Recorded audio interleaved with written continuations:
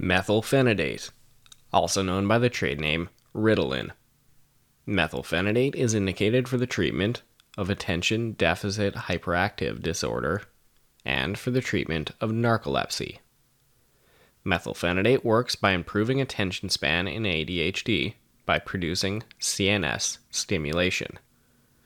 The therapeutic classification of methylphenidate is a central nervous system stimulant. Special considerations for nursing include that methylphenidate may cause sudden death, hypertension, palpitations, anorexia, hyperactivity, and insomnia. It may also decrease the effects of warfarin and phenytoin and can lower seizure threshold.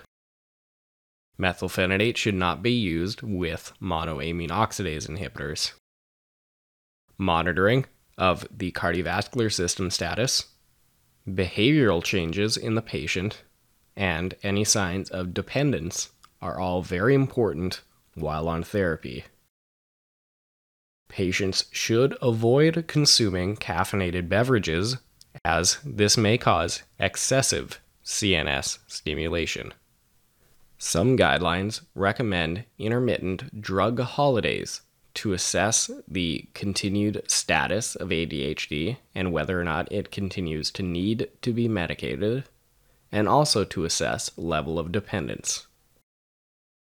It is important to note that in patients using the patch formulation of methylphenidate, there have been cases of a chemical leukoderma causing persistent skin pigmentation loss at and around the application site of the patch. Visit nrsng.com/50meds for our free cheat sheet covering the 50 meds every nurse must know. That's nrsng.com/50meds. This has been another MedMaster podcast by nrsng.com with your host, licensed pharmacist Cody Magnuson, BSc, PharmD candidate. Now, from all of us at NRSNG, thanks for being here and happy nursing.